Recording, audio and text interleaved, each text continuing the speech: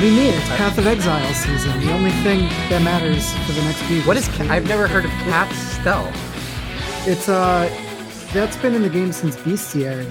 There's a unique set of armor. I try not to think about that. It's an armor set that grants. There's all these different aspects in the game. Aspect of the spider, aspect of the crab, All right, aspect of the cat. Don't get me going on aspect of the crab. And they all give you unique buffs. They give you access to unique aura, not auras, but they give you access to unique abilities. And one of them is aspect of the cat, which gives you stealth and agility. I'm just working on this build because that's what the season is about. It's the reason for the season. It's into the season for the reason. James. Yep. What is going on? It's been so long. Yep. And you know what? We don't even have. If this is recording, and I'm using this very information right now, then I just want to say to all y'all, maybe one of the first thoughts you might have had when this podcast popped up in your iTunes, your podcast app was, oh man, I can't believe they haven't done it in a while. I wonder if they're not doing it anymore. They're busy or whatever. I had to put a cat down, so you. Whoa, there's no reason to specifically start you. with that. No, I can though. Not really. You can't. You can though. When you put a cat down, you can say that. No. I'm saying that to them, the listeners. Why? Because the listeners need to hear it. Do they not support you? Do they support me or not? I mean, that's and if so, why are you doing this podcast? If that's how you're going to start, I don't need them. Go out of their way to listen to what you say. Then why do it at all? I didn't need them then, and I did. You know what? Where were they when I had to put the cat down? And that's the deal with games, folks. Thank you, Ryan Gowan, Crying for the use of music. We used the intro and outro Revive off the old album Beyond the Fleeting Gales. They're not together anymore, but it's the band Crying on the Run for Cover Bandcamp. You can find that album. All right. Well, it's been fun doing the podcast, and you too.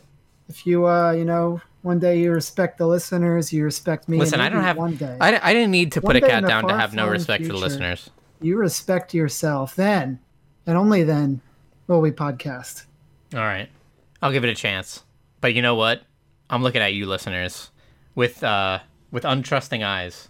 What did the listeners do to you that you would? They listened or they didn't listen. Either way, I'm upset with them. So rude. Either way, I'm upset with them. I can't be happy with them listening or not listening. Oh God! Any other angsty or edgy things to get out of the way? I don't know if that's angsty or edgy. I mean, it happened. It's terrible. No one wants to do that. Why didn't we have a podcast? Because you. Yeah, that's pretty angsty. You think that's angsty? I think that's very angsty. I think it's a real edgelord thing to say. Oh, I'm gonna go back and say you. Yeah, exactly. All right. Well, now it is. Now it is because I did it again. Deal with it, listeners. I don't care. I don't have a problem with it. Neither should you. I do. Because what's the point of doing the podcast? The point of doing the podcast is not for them. It's for you. It's for me. Is it just like a masturbatory exercise? It's exactly that. I don't need you, listeners.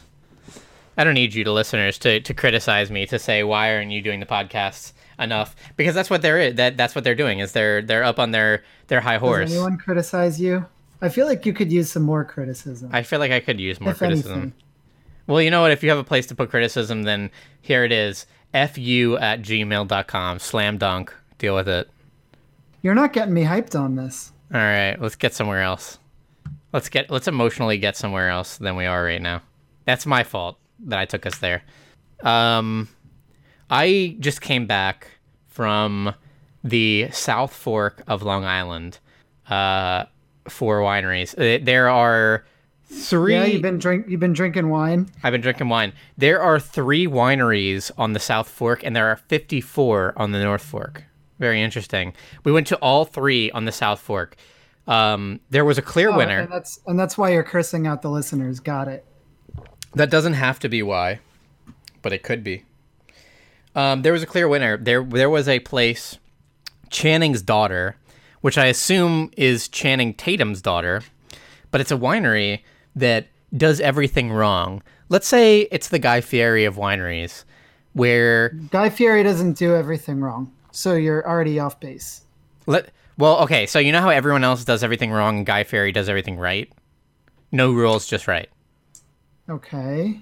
All right, so now think of a winery that does exactly that. So we've got a winery right here where their thing is we took a white wine and we made it like a red wine, and we took a red wine and we made it like a white wine. Lose your mind. And then they made orange wine. What does that mean? You're going insane right now. Then they took other wine that is already good, like Gewürztraminer, and they're like, how about we carbonate it for extra long? We leave it and we make it a soda. Gewürztraminer soda, deal with it.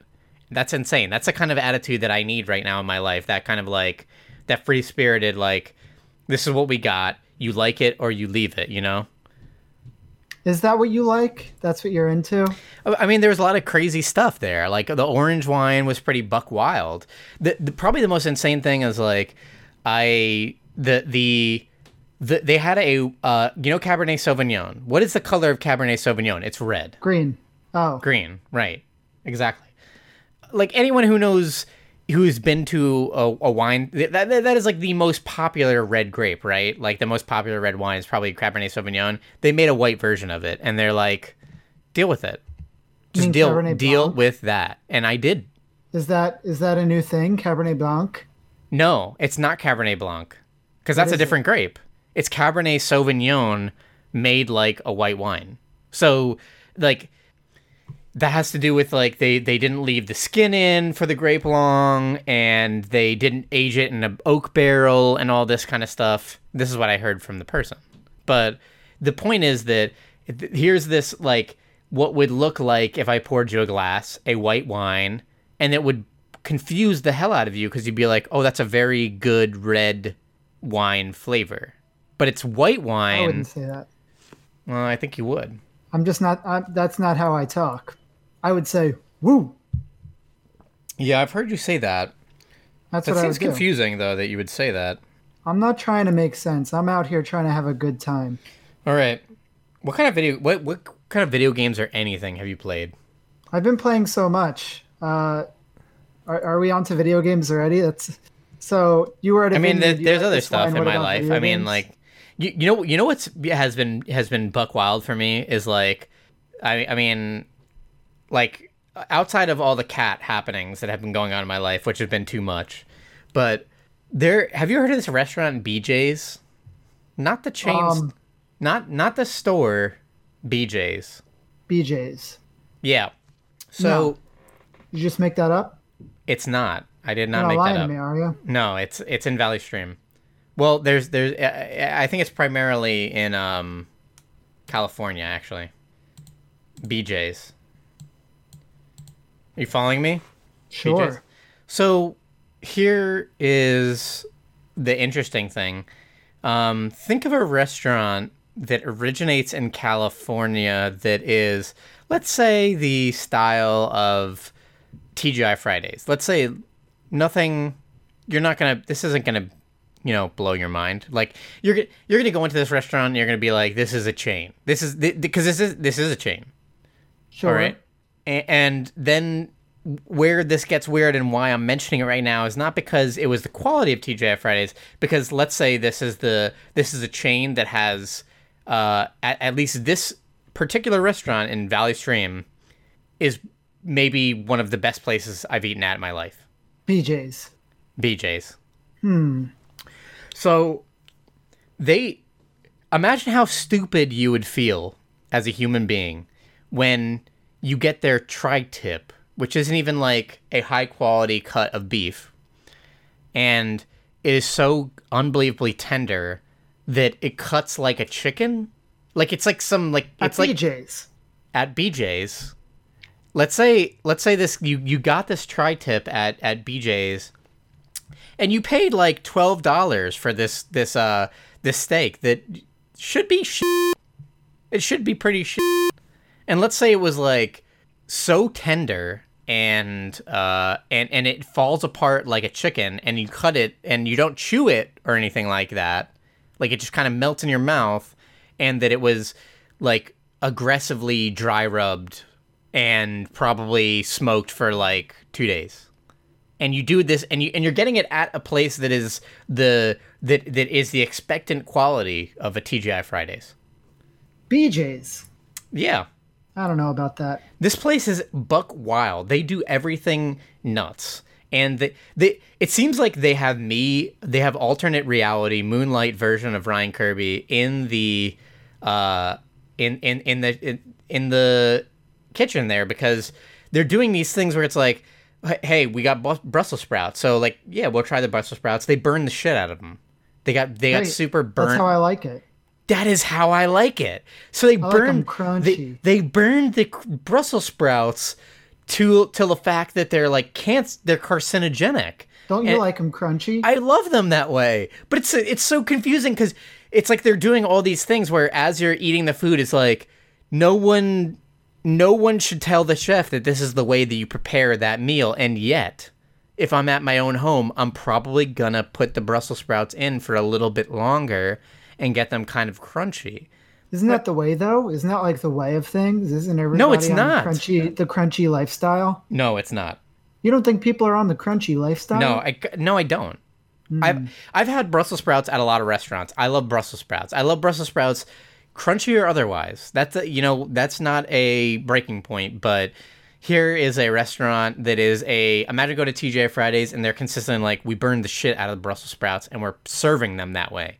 It's wild to me. That is a choice that has to be made, and they make it, and it works. Hey, if that's what gets you going. So they have plenty of good stuff. They have an avocado egg roll that is like, and they have tamarind sauce to dip it in. All these things don't sound right to me, but they're doing it. Like this place. Like, imagine how dumb you'd have to feel to go into this TGI Fridays, Applebee's style restaurant, and then have to be like, wow, that's a fantastic steak. Show me what the chef is doing. Because we had to ask the waiter, like, what are you doing? What are you got? Because we have been there multiple times, and every single time they do phenomenal. Like, I'm like, I walk out of there extra happy, and I don't pay that anything. Like, you're not paying anything. You're paying like $10 or so for like an entree, and they're doing better than like most of the places that I'm paying like $20, $30 for an entree. Like, this is unbelievable, this place. That's why I'm glad you got a BJ's in your life. I know. It's really wild. It's something that like I legitimately want people to like drive out and experience this chain restaurant that has nothing. You go in, the decor is going to be absolutely bland. Everything about this is going to be bland, and you're going to be like confused why you drove out for a chain restaurant and not a specifically like known good restaurant that is, an individualized restaurant. And then you're going to experience this and you're going to be like, I have literally never known that you could prepare beef in such a way that would make it taste like this. Surprising. They also have Pizookies, which are, if you're wondering, cookies that are the size of pizza. That's not something I knew existed. And if you don't know, then now you know. Have you ever been to Governor's Island? No, but my sister was recently for the Governor's Ball. I heard that got rained out and canceled. Also, yeah. I thought that takes place on Randall's Island now. Did it? It might have. I really wouldn't know. I really wouldn't know. So, it might have. Governor's Island is actually a national park now, which I also didn't know. And it's also really nice. For whatever reason, over Memorial Day, it is Memorial Day, right? Memorial Day weekend, I just thought, I want to go on a boat. Sometimes you just get that feeling of like, got to be on a boat right now. So we took the ferry over to Governor's Island, and we spent the day biking and having some margaritas. They've got all these restaurants there. They've got bikes. They've got a zip line. A zip line, really? They've got a zip line, and they've got all the old forts that were there. It's sort of like a museum. Very cool place to spend a day.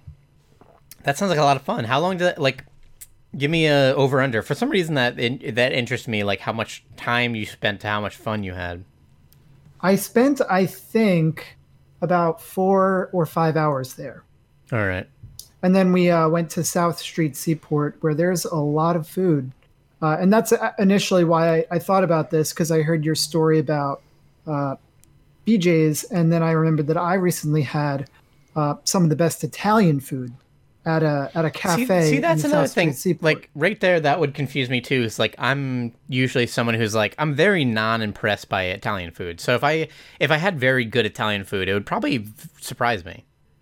The thing is, I don't go out of my way for Italian food, and this time I did. That's the and it was problem. Is worth- like my family, like when you come from an Irish family, which I don't even know what the Masons are. I assume Irish, but like my family is like, oh, it's an occasion. We should go to an Italian restaurant. Like that's what's nice because it's a non-minority restaurant. You know what I mean? Do you understand my Okay. coded language? I understand it. I don't appreciate it. Well, I don't appreciate it either because Italians probably make the most boring food in the world. I've heard that said before. I know. I truly believe it. There's like I like penne alla vodka and chicken marsala, and after that you're getting away from me because everything else Italians make is trash, especially if you had it a lot of times because it's usually like really overly fatty and buttery without a lot of flavor. Like it's like fat is the flavor, like cholesterol and fat is the flavor. It's like it's not interesting. It's like butter flavored. Yeah, it's like it's never interesting. Like if there's something that if I was gonna be like, oh, it's a regular nice occasion we should go eat, I would probably go to a Mexican. Mexican to me is one of the most like you pretty much go to any Mexican restaurant and it's gonna be good, right? Like and there's a lot of flavors in Mexican dishes, and I feel like in Italian dishes there's a lot less. There's a lot less. Butter is not Sure. an butter is fine. Butter's but, not a flavor, though. but it's not a flavor. Yeah. Or at least it shouldn't be. No, it shouldn't be. That like butter can be a base for something, but you can't base an entire dish around like you can't like have the focal point of the dish being how much butter we put in it. And I feel like that's a lot of Italian dishes I know what you mean. until they put a lot of vodka in tomato sauce, and then you get me back again for that. Yeah, sure. So I guess aside from, I mean, that's the only really exciting thing I did. I finally got around to seeing Avengers, like I think a month after it came out, because that's about how long I feel I have to wait before the movie theaters are comfortably empty. Similarly, I saw the Dragon Ball Broly movie. Oh, is not in theaters, right? That's just No, I saw that in my room. a thing you can In my room watch. on Amazon. Yeah. I'm Was it sorry, but if you like Dragon Ball, if you would like this movie, you've already seen it, so All it's right, not worth talking about. All right, so it's not gonna. It's aggressively not worth talking about. If you would like the Dragon Ball Broly movie, you've already seen it. The Dragon Brawl. The Dragon Brawl. Tell me about Avengers because that is surely something that I think I would love. Actually. I feel like I don't have to tell you about Avengers. It's good though, is what you're going to say. Yeah, sure, it's good. It's good. Yeah, that's all you got to know. I mean, It's pretty good. Did you walk out of the movie theater happy? Yep. You spent your time well? Yeah. That was a good use of your time. Yes. That's kind of what I Good expect. That's kind of what I expect at this point. The Marvel movies are always like they're an interesting point. They're a known quantity. They're an interesting I mean, like zeitgeist because you're gonna be happy.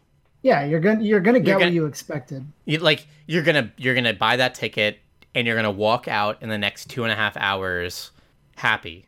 It's gonna Or be even good. 3, because that's how long this movie was. Yeah, and you know what? More power to you because they've been building to this for a long time. So you're gonna be disappointed if you're not gonna make it 3 hours. Have you ever been to Alamo just like Draft the House? just like the Game of Thrones finisher. I know that people are not happy with that. Yeah. But I'm saying like with Marvel is like they respect it more. With Game of Thrones, they obviously the writers don't respect it at all. But with the Marvel movies, the writers have a clear, obvious respect for the base. For the subject matter. Yeah, for the subject They're not matter, just right? trying to say, let's get through this so we can make Star Wars. For Christ Almighty, we just want to get signed by Disney. You know, We just want to do the Star War. I just want to do Star Wars. I want to do Han Solo 2, where he shoots first. The only thing they're going to be doing is Han Solo 2, the porn. With the amount of, racy scenes they've directed in Game of Thrones. Am I right? You're right. Thank you. Have you been doing any video gaming? I do video gaming all the time. It's just the wrong type of video gaming. So what kind of video gaming are you doing? Oh, you're doing your gacha. Mobile gachas. You're getting the gachas are getting you. The gachas got me. That's how I say it. Once again, the gachas got me. Big Huge Gacha came out what was it, like a week ago at this point, I guess. Overhit. I think it's #1 selling in Korea for the last 2 years, and it is very exciting. I love it a lot. I basically have like one major complaint with it, and that is like that's difficult to explain because it's like the game gives you this railroading missions where the missions are rewarding you so much for doing the things in the game, like progressing through the story or upgrading characters, upgrading gear, or anything like that. And then there's just one mission that is just like so broken and out of whack that people can't progress past it. It's a huge issue. But I like it a lot. I think the main thing I would say about it, to like explain why it's different, is that it's an action JRPG, and how that works. Okay, so what does that mean? What does that mean? It means that basically it's like the characters are all, you have 5 characters on a team, and you can set them up in a front line, middle line, and a back line. The further back you put them, the more defense they have based on how many people you have in front of them. So you could do something like have one person tanking up front, and they're going to take 100% damage. But when they die, it goes down to the next person. So you never, as a player, you're never choosing which character you're hitting.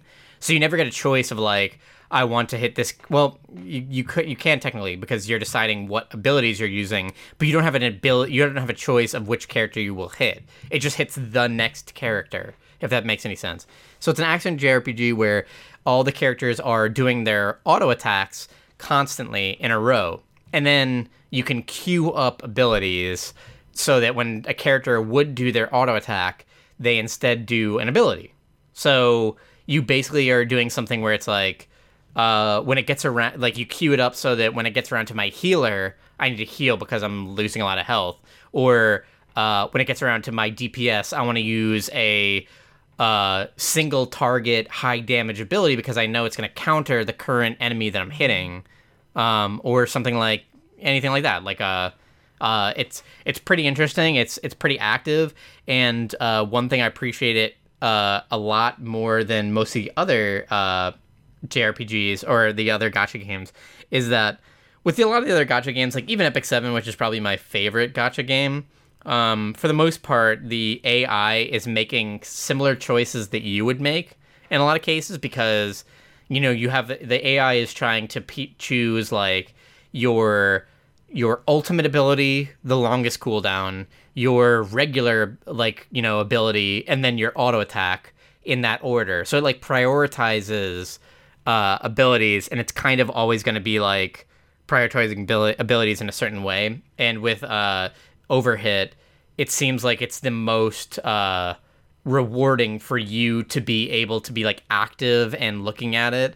Boss fights are really wild, of like watching and waiting, like knowing boss like cooldowns for abilities and stuff like that, so that like you prepare ahead of time. Like I'm queuing up this heal because this boss is showing that it's about to hit. Like it's like, winding its fist up, and it's about to hit with this big AoE attack that's gonna drop everyone to like low health. So I'm queuing up a big AoE party heal, and the AI won't do that. The AI is just looking at what is currently a good idea, Whereas if you're actively playing, I feel like you make much better choices. So it's really like it's also like the prettiest, most phenomenally well presented gacha game. It is one of the best looking mobile games of all time. It looks unbelievably good, and yeah, I've been having a blast with it. I'm playing a ridiculous amount. Cool. Is it your favorite gacha game?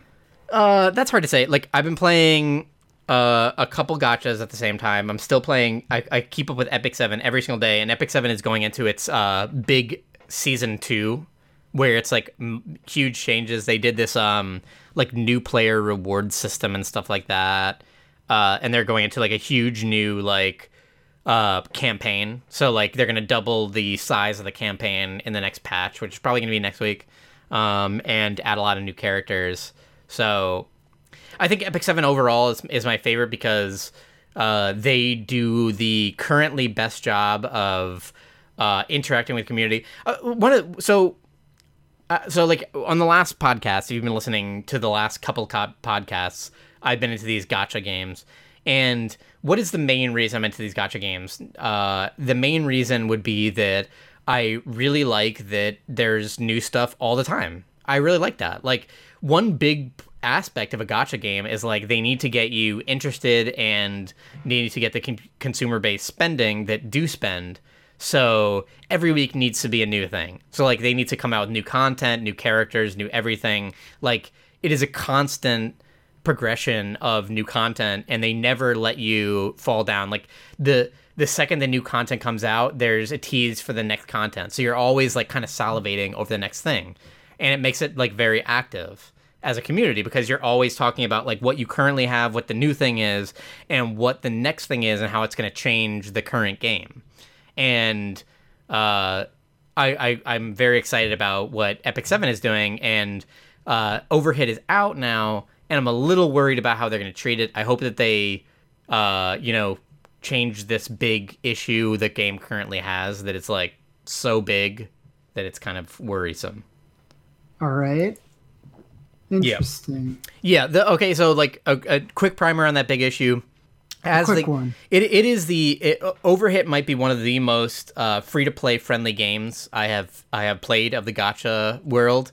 They're constantly giving you polls for new characters. They give you selector tickets where you can select the character you actually want multiple times as you're playing the game, and as you're playing through the account.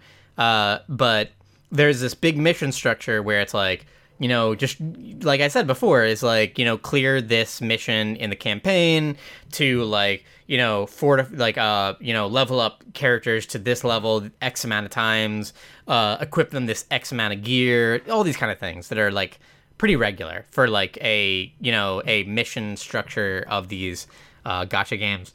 But there's just one point you hit where it's win 100 arena games. And the reason why this is a big deal is because, first of all, every day you get 5 shots at an arena match. You get 5 tickets to do like these PvP games. And the bigger problem is that you pretty quickly get to the point where it's like 50-50 unless you're spending a lot of money. And that's the issue. Because the characters, like your characters will like kind of hit their end game point, and then people have gotten these rare characters over and over again. They've kind of like duped them to being stronger and stronger and stronger to the point where like you kind of can't progress in arena. And the idea that you only get 5 tickets a day, so even if you were winning every single day 5 times, that would be a huge time investment. That would just be gated by amount of days. So you just hit this huge thing, and like up till then, this is the main thing that is like constantly rewarding you for not even spending money, just playing the game. It's like it's constantly rewarding you. So that is like probably the hugest deal. Is this Mission 87 is the biggest deal in this game right now. But I seriously love it. I absolutely love it. The presentation's amazing, and it is the most fun of the gachas to play. It's cool to play an action JRPG where you are actively queuing up and like unqueuing up abilities. is really interesting. Like, I've never played a game like this. Like, imagining a JRPG where when it comes to your turn, like, okay, so maybe I should explain this a little bit better and quicker. Imagine a JRPG where you have 5 characters and every character has 2 abilities, but you have a global cooldown plus a regular cooldown for using that ability.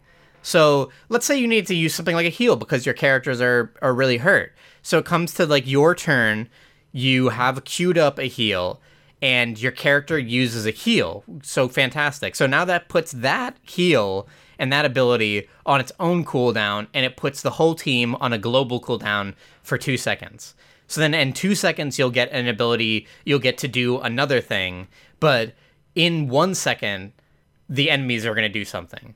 So, like, it's this interesting thing of, like, trying to plan out attacks and that everything is happening actively. Like, it's great that you have this character that has this really good single target, like, they're going to do a ton of burst damage, but if your team's taking a lot of damage, then you have to use your entire turn actively on healing.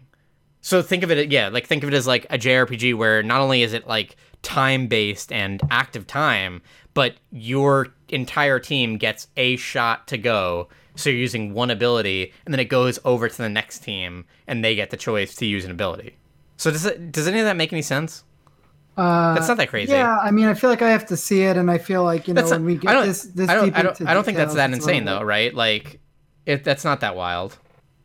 I don't know. Talking about it's always game mechanics makes my eyes glaze. Yeah, I mean, it's always it is a little like confusing and stuff like that to talk about game mechanics, but like, yeah, you haven't think about you're playing literally think about any turn-based JRPG, and now think about it like not only, I mean, it's time-based, but let's take that out of the equation entirely and say that it goes from you get to use one character ability and then it goes over to the next team. So if you want to use so like every choice you're making is a huge choice, because if you want to do a big single target attack to maybe kill that character on the enemy team, you hope you kill them, because if you don't kill them, it goes over to the next team and they get to do something. And also because, like, if you're doing that one thing, then you're also not doing anything else. So you're not buffing, you're not healing, you're not doing an AoE attack, you're not putting a, debuff, you're not doing all these kind of things.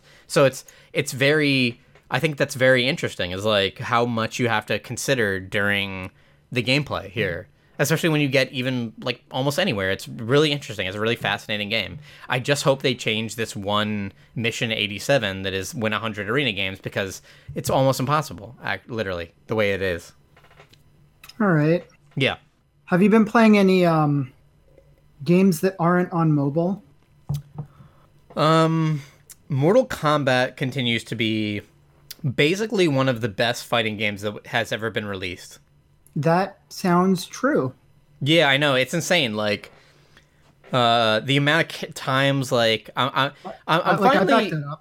excited that I'm kind of settling down on characters. Like, I'm not, because for a long time, I'm having a hard time deciding which characters, because if you listen to this podcast at all, we've definitely said that the characters are kind of like MOBA characters in Mortal Kombat 11. They are very kit-based. None of them feel the same. It would be insane for you to even say that this character feels like this other character in Mortal Kombat because they're both rushdown characters. It's like, well, not at all, because they rush down in different ways, and their overall flow and formula and everything like that is so different. Like, you'd have to know the characters and play a lot of time with them before you even understand them at all. And I'm finally getting to the point where I'm really, I understand, and I've played a little bit of the characters, and I think I understand which characters I would like in the long run. And those characters would definitely be, I love Sub-Zero. I love Sub-Zero a lot. I'm liking Garrus a little bit, and Scarlet. I really like Scarlet a lot. Garrus is my least favorite character to watch. Yeah? Oh, yeah. Yeah? I mean, you watched Combo Breaker, right? I mean, I guess I understand what characters that are good look. I definitely know what characters that are good in fighting games look like to watch, but it's a whole different thing to play them. And Sure. and you know what? Garrus has easy fixes for the most part. In my opinion, a lot of the Garrus fixes are like he shouldn't like what is it? Like the crush combo kind of thing. He shouldn't do that as much. He shouldn't get them as easily. And his damage needs to be toned down. But other than that, I don't think he's too insane. I really think it's more like a numbers tuning. Yeah, you don't think it's that one of his variations does too much? Because I feel like that's the problem with Aaron Black, right? Where I mean, one didn't I just say that? Does the work of two variations, and that's the big problem, right?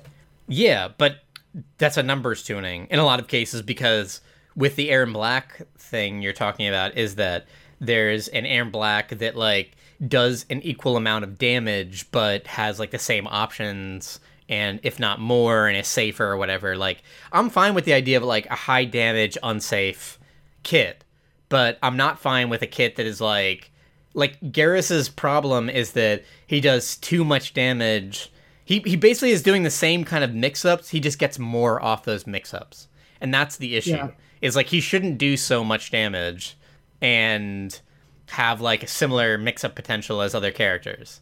Like Mortal Kombat 11 is really interesting because it has a Tekken style high-low game where most 2D games don't have a high-low game. Like in Street Fighter, you can't get good damage off of a high attack. A high attack is generally, or an overhead, is more based around chipping or confusing someone and getting them to block high, and then you can get good damage off of a low. So the whole thing is like highs are just to get someone to block high to be able to do real damage with a low. And in Mortal Kombat, highs and lows basically get the same damage. So like similar to Tekken, like you kind of have to be really concerned about whatever angle the enemy can hit you from, because they can get a lot of damage off of any angle if they know what they're doing. And Garrus just basically gets too much damage off of everything. He gets too much damage off of like combos that go like that do these like overhead and low strings. He gets too much damage off of like grabs and stuff like that. Like it's just too much. And the damage is the issue. I think it's like a damage tuning thing. Sure. I'm really liking a lot of characters. Most recently I've been playing a lot of Noob Saibot. I really like Noob Saibot. By the way, there's a character in I'm sorry to interrupt you. There's a character in Granblue Fantasy. Granblue Fantasy is a fantastic game. I'm not even talking about the Versus. But there's a character in Overhit that is literally Noob Saibot. Is a character that is a clone of the main bad guy that is walking the world, and he basically makes like his animations are Noob Saibot. Like he stands in the same place, but like a shadow form attacks and stuff like that. It's so cool, actually. His name is Proxy. But yeah, Proxy. there's a Noob Saibot in Overhit. That's a cool name for a character. Yeah, he's a literal proxy of the main enemy, and he doesn't. In the story, in the narrative, he doesn't know what to do because he is like walking the world, and he doesn't want to be this enemy. He doesn't want to be a bad guy. He doesn't want to be made like this. So I'm playing. So the characters that I'm playing different characters in order to teach myself different fundamentals of the game. And I think that's something that's been, because I'm trying to get better at fighting games in general, not just Mortal Kombat. So I always would say that's a good idea. So I'm playing Katana to help me hit confirm into the combo, because Katana has a really, it's a pretty simple to perform combo, but you have to know that you've hit that first attack, and that first attack is so good. You could pretty much get through all of Katana with using two normals. That's a big issue I have. Like I like that character, but I know what you're talking about is that long hitting, like half screen hitting fan attack. Yeah. And then the little kick combo. But yeah, sure. So I'm using her to teach myself to hit confirm combos. I'm using Noob Saibot to teach me, okay, so for a character that has Noob Saibot has very few ways to actually open up the character, like to open up the enemy. It's almost like he's a zoning character. Yeah, so essentially, how do I how do I guess get something off of the enemy making mistakes and essentially like me being in the right range. How to essentially like a footsies game. Like that's what Noob Saibot is teaching me.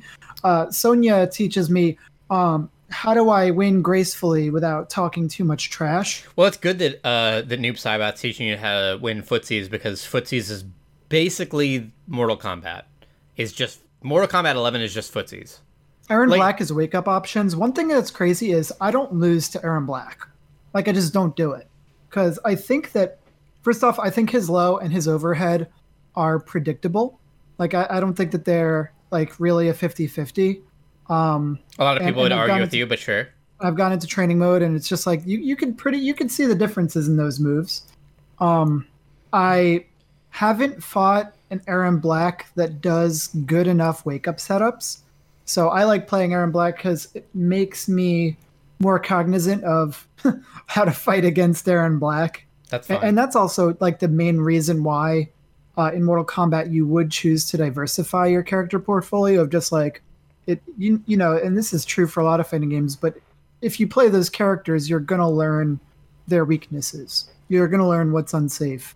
It's really interesting too, because Mortal Kombat, like even in the characters that are kind of more like community decided that they're broken, the developers did plan in a lot of really counterable abilities, right? Like the developers thought a lot about stuff, and whether or not you think like, oh, it's hard to react to the Aaron Black overhead low setup for wake up, is like they did plan for those to be super punishable when a person made a mistake. Like everything kind of had an overall plan with Mortal Kombat. There's nothing that was it's a well-designed game. I don't think that they were I wouldn't say that that NetherRealms is like surprised by anything. Like I can't imagine that they're like, oh, all these people have these Aaron Black 50/50s and they're so good. I think that was like they thought that while they were developing the character was like, yeah, we were probably going to do that, and they developed in like issues with every strategy. Like even everything that you look at in that game has like a classical style of like counter to it. Yeah, I kind of, after watching Sonic Fox, he makes a lot of sense where he calls out what's wrong with characters. And with Aaron Black, it's absolutely the fact that he can cancel his unsafe strings into a move that does way too many things. Sonic Fox is a fucking genius. He's good at video games, and he's pretty smart. He seems very articulate. He's good at video games is the understatement. Sonic Fox is so good at video games. So I just broke 1 million DPS on my Path of Exile build that I've been working on. So that's very exciting. Is this on Switch? Is this? No, the patch for Legion. The patch notes came out yesterday, and the tree came out today. So I've just been calculating how I'm going to build my newest character. We haven't talked about Legion yet, but they're doing a Path of Exile expansion, which is pretty crazy, pretty rare that Path of Exile does an expansion. Just kidding. Once every 3 months. This expansion is all about melee combat and also just about making the game smoother, which is, I think, the main criticism that Path of Exile has, just in general. Just like from the gaming populace, you would play Diablo and say, this game feels silky smooth. And then you'd play, Path of Exile and be like, there's a lot of options here, but it feels a little chunky. It's not exactly, I don't know, chunky. I think it does. I feel like it's not visceral, and like that's a hard word to like define always when you hate talking about that, but like Diablo definitely has like enemies react, and they talked about this literally. I heard this in patch notes. They talked about the fact that like they're changing the way that enemies react to hits and stuff like that. Like Diablo and they're also changing, so also the way that like it's responsive, right? Like in Diablo, you swing the sword and you see how much, like, where you're hitting, right? Yeah. And you can cancel those animations. And Path of Exile, with this patch, is moving towards they're trying to capture that smoothness. And based on the videos that I'm seeing, this looks extremely promising. They're also going to be adding in new instant skills. First off, they're making all movement skills instant, and you'll be able to animation cancel into all of those, which is a really big deal, especially for Melee, because I've always played bow builds and spell builds because Melee has felt weird. The reason why Melee feels weird is because once an animation starts, you're stuck with it, and Melee has like these multi-hitting strikes. And once you do one of those swipes, you'll see your character swinging your sword 3 times before you can react again. And that kind of, that's problematic. It doesn't feel good, and I'm really excited to see them change some of that up this time around. You should. Yeah, but I don't know if that's it'll be hard to say because I feel like it's so important. Like whatever I've seen on the videos, the important thing is like for me to hit a button and to see a reaction and to see everything myself.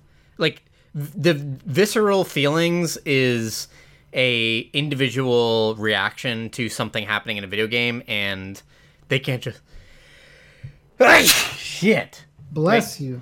They can't just tell me that they've made the game like feel better or work better until I've played it. Sure. Yeah, but for the most part, I say I trust a lot of the streamers and people who have played it already. Oh, it'll probably be good. I think that GGG does a good job generally. It's a bummer too because like as someone who is, I have like I'm not even like a Path of Exile super fan. Like you are a Path of Exile I'm going to New Zealand. I have like. Yeah, you're going to New Zealand to go to PathCon or whatever, but I have like 400 hours into that game. Like, I'm not even a super fan, but I have like unbelievable amount of time into that game, and I love Path of Exile, I really do, and I always want there to be a good Path of Exile league, and the last league soured me a little bit. Like, I think like a week or 2 in, I realized like the league mechanic kind of sucked. They didn't do a good job with it, and they usually, GGG usually does a good job of balancing it so that they have a good concept and everyone agrees usually before the league comes out, oh, this is a really interesting concept. And it was an interesting concept. It was an interesting. It was an interesting concept. I'm saying that, but usually they have an interesting concept and then they screw it up. They do a bad job on the first day, and people are like, "This is dumb. Why didn't you guys test this?" And GGG is like, because we iterate so fast. Hold on, because we do too much. Yeah, like, hold on, give us one more day. It's like, you gotta believe it. Like it's not one of those things where it's like, oh, Apex Legends has had a bug in their game for 3 weeks. What's going on? It's like with Path of Exile, they're always updating. You know that they're actually as busy as they say they are. Yeah. And so they say, like, yeah, we didn't have any time to test this because we were busy doing it. And then we launched it. And then it comes out and people are like, it's screwed up. You did a dumb job. And then by day 2, they're like, no, we figured out how it cannot be bad. And then people are like, oh, yeah, you're right.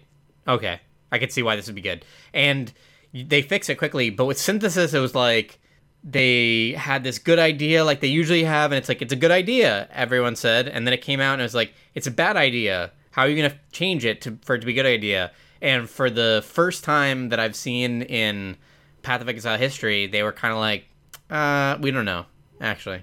Yeah, I mean, it was a really bad idea. But they did eventually get it where they wanted to be, and people who stuck around apparently really liked it. Too little, too late for me. Too little, too late, and most people are really not happy with Synthesis. Everyone's happy to see that go. Oh yeah, I'm glad that's not. It won't even like they won't even like. Usually, the really good mechanics in Path of Exile stay till the next, stay in the game forever, and they're not just like an expansion thing. Like they get like built upon and they stay in the game. And with Synthesis, I think they're just it's done. Goodbye. Yeah, it's too bad because like, just like most expansions, there's a good concept, but they never figured out how to make it work.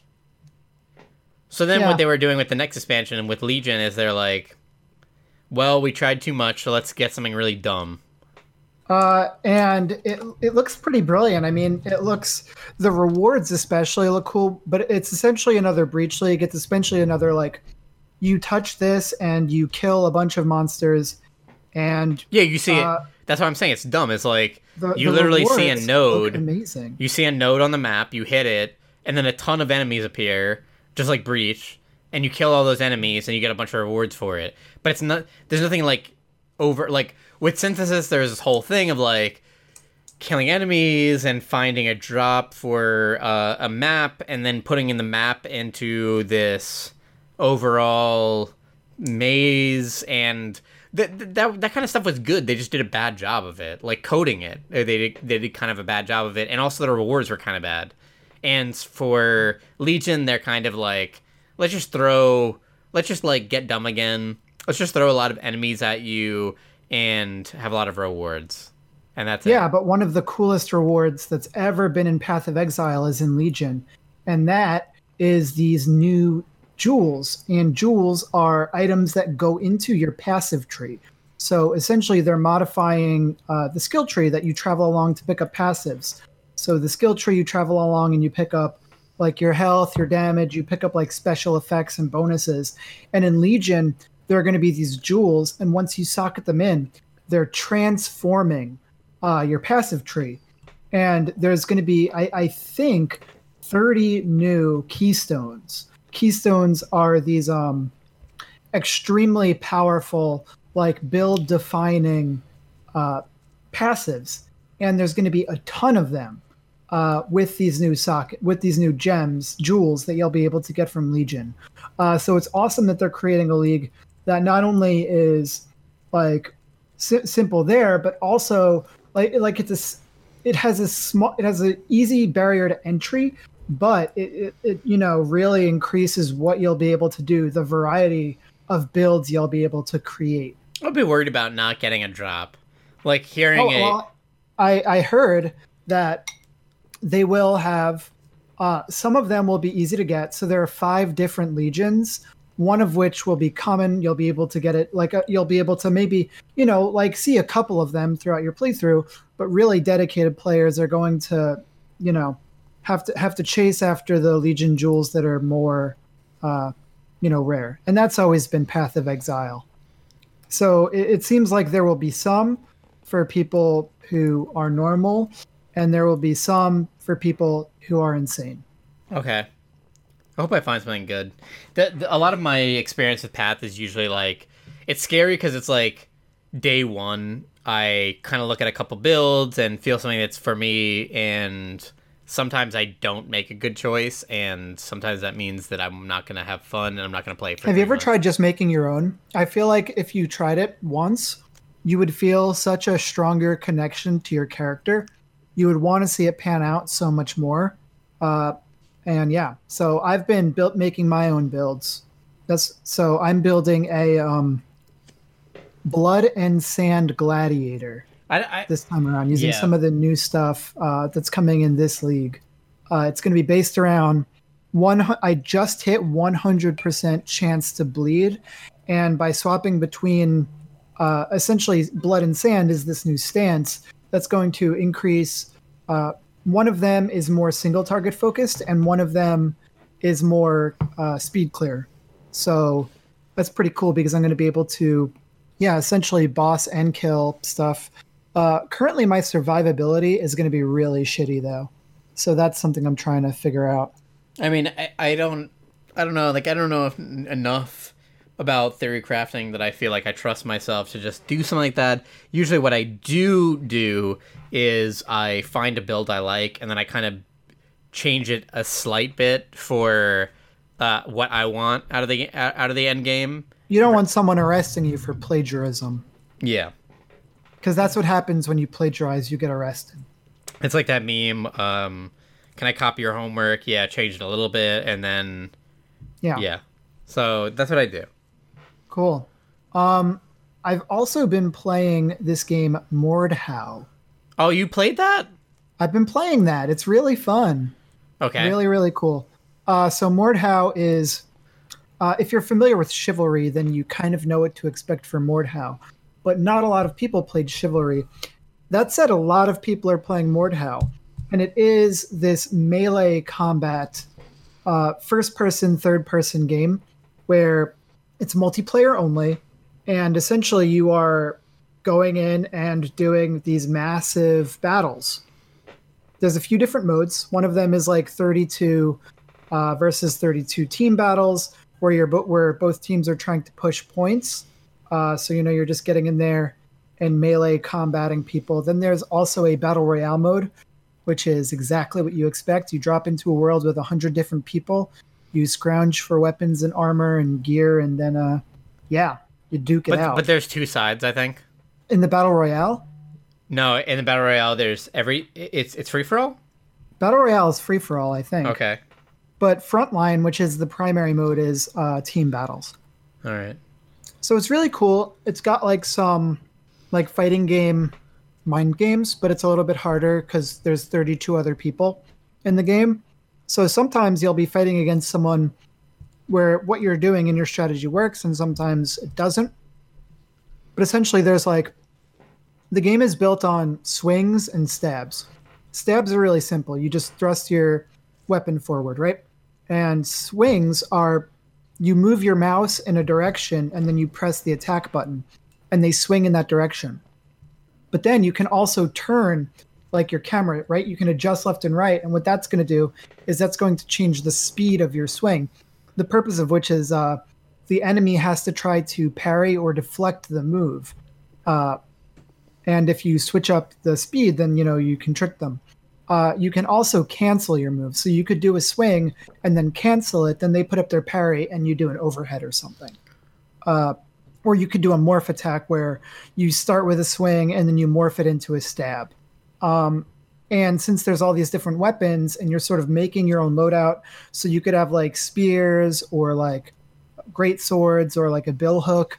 And, there are certain things you can anticipate, right? So what is a bill hook? Is that like a lance that has like a sword kind of thing on the end of it? Yeah, it's kind of it's like a lance, but with a scythe at the end of it. Okay. The purpose of which is to take people off of horses, essentially. But yeah, you Bill off that fucking horse. You expect people with a spear to like poke. So you can sort of anticipate what people are going to do based on the weapons they carry. And then they could try to switch it up on you, right? So if someone with a spear tries to do a swing, it's probably more likely to hit because people aren't expecting it, but it's also going to do less damage. So there is that trade-off. I think that this is the most just brain-dead fun multiplayer game. Like I'm never having a bad time in Mordhau. Really? It's just like always pure fun. Like there's like it's always stupid. Like it's just like so stupid. Like people don't take it seriously. There are people who are just like standing around playing lutes, and like you can put I think you can use a MIDI and put the MIDI into the game, and it'll choose the melody for your lute. So there'll just be like people, playing lutes in the middle of the battle, like like Highway to Hell or like Zelda songs or whatever. It's so stupid, but and then there's like archery, there's like horses, there's siege weapons, and when I feel like playing a multiplayer game, but I don't feel like getting serious, like I don't feel like playing Apex and I don't want to play a real fighting game, I'll just play Mordhau. Okay, have you played Dauntless? I have played Dauntless. I did not like it. Oh, wow. I played it a long time ago. I think that everyone is talking about that right now. The main thing that keeps me going in Monster Hunter is just that the combat feels so visceral. You always feel like you have something to learn with the weapons, and there's tons of monsters to fight. Dauntless does not have a lot of monsters. The weapons even are right very now? simple. Right now. And yeah. At launch. And the combat's not visceral. Like it doesn't have that Monster Hunter feel. All right. So I don't know. I don't want to talk about Dauntless right now. Maybe if I get back to it. Have you played it? No, but I was hoping that you'd say something about it because it's. I hear a lot of people talking about it right now. I don't have anything good to say about it. All right. I do have some good stuff to say about Void Bastards. I saw you playing Void Bastards the other day. You'd probably get into some Void Bastards. Void Bastards is Rogue Legacy with some of the sensibilities of Bioshock, actually. So it's Bioshock in the sense that you have this weapon progression where you're getting materials and upgrading weapons, and you're getting access to new abilities and things like that. And it's Rogue Legacy in the fact that when you die, you respawn as a new character that has these randomized traits that make things kind of spicy. But this is definitely not a roguelike. This is very much just like a single player first person shooter that's a little bit more, it's slower than a lot of first person shooters. It's very thinky, and it also has like this great board game feel to it, right? So it has this board game feel in that you have a set amount of resources. Like you have this many shotgun shells, you have this many grenades, you have this many like hacking tools, let's say. I don't know if that's in the game, but we'll go with it. And then you're looking at this map, and the map are these different ships that you can visit. But the different ships all have these different enemies that are going to be in them. They have these different effects, and they also have different rewards, right? So if you go to a cruise ship, you're more likely to find food. But if that cruise ship has increased security, you're going to need to bring like your hacking tools, like your zappers, your electric weapons. So there's this really cool trade-off of what do I need and what do I have to achieve that? And it's just as much about the planning and figuring out where you're going to go and what you're trying to achieve as it is about actually going there and executing and shooting. The actual shooting mechanics don't feel that great. Like it's very like generic, simple, maybe even like a little boring, but I feel like the art style and the variety of weapons and sort of the choice that you get, the agency of what to bring, and like feeling smart and clever when you bring the right things is enough to sell it. All right. But I don't think that is the game that's going to stick with me, because I think I have been playing one of the best games of the year, and what I think will be a lot of people's new standards for narrative storytelling. Off. Yes. Have you heard of Outer Wilds? Literally no. Outer Wilds is an Epic Store exclusive. I don't want to say too much about it. Look up screenshots of this game. It's absolutely gorgeous. Okay. What I will tell you is that this is an adventure. If Outer Wilds, and if you're a person on this listening to this podcast, again, f*** you. I said that earlier. The aesthetic of this game is really cool. I think you need to see it in motion. Outer Wilds is the coolest game I can't talk about. Thrilling, serene, and full of incredible moments. You need to experience this firsthand. I hardly want to say anything Tom Marks. about it. That's Tom Marks from... I'm going to give you... I'm going to tell you just... It's unlikely any two players will take the same path through Outer Wilds. So what could be the beginning of the game to one person might be the end to another. Let me tell you the littlest bit about it, unless you don't want to be spoiled at all. Listeners, I'm going to spoil this game slightly because I feel like just what's the entry? I'm not going to tell you anything. I'm not going to tell you anything that this. I'm watching a trailer right now. Okay. Oh shit! So that popped up on the podcast. You heard that? I wouldn't watch a trailer, but let me tell you this. All right. This is the first thing y'all hear about it.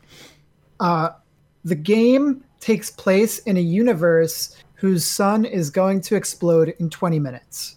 So when the sun explodes, you loop back 20 minutes before, and you're constantly exploring this galaxy. You're going to these different planets, you're unearthing clues, but at the end of those 20 minutes, everything reverts back.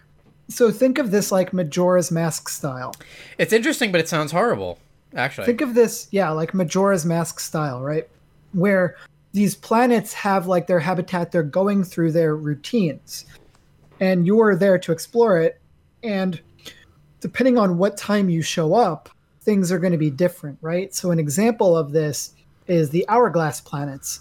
And essentially the Hourglass planets are these two planets that sort of are always next to each other. And depending on where they are in relation to one another, they have this desert that moves from one planet to the other. Essentially, the gravity forces all the sand on one planet to move from one to the other.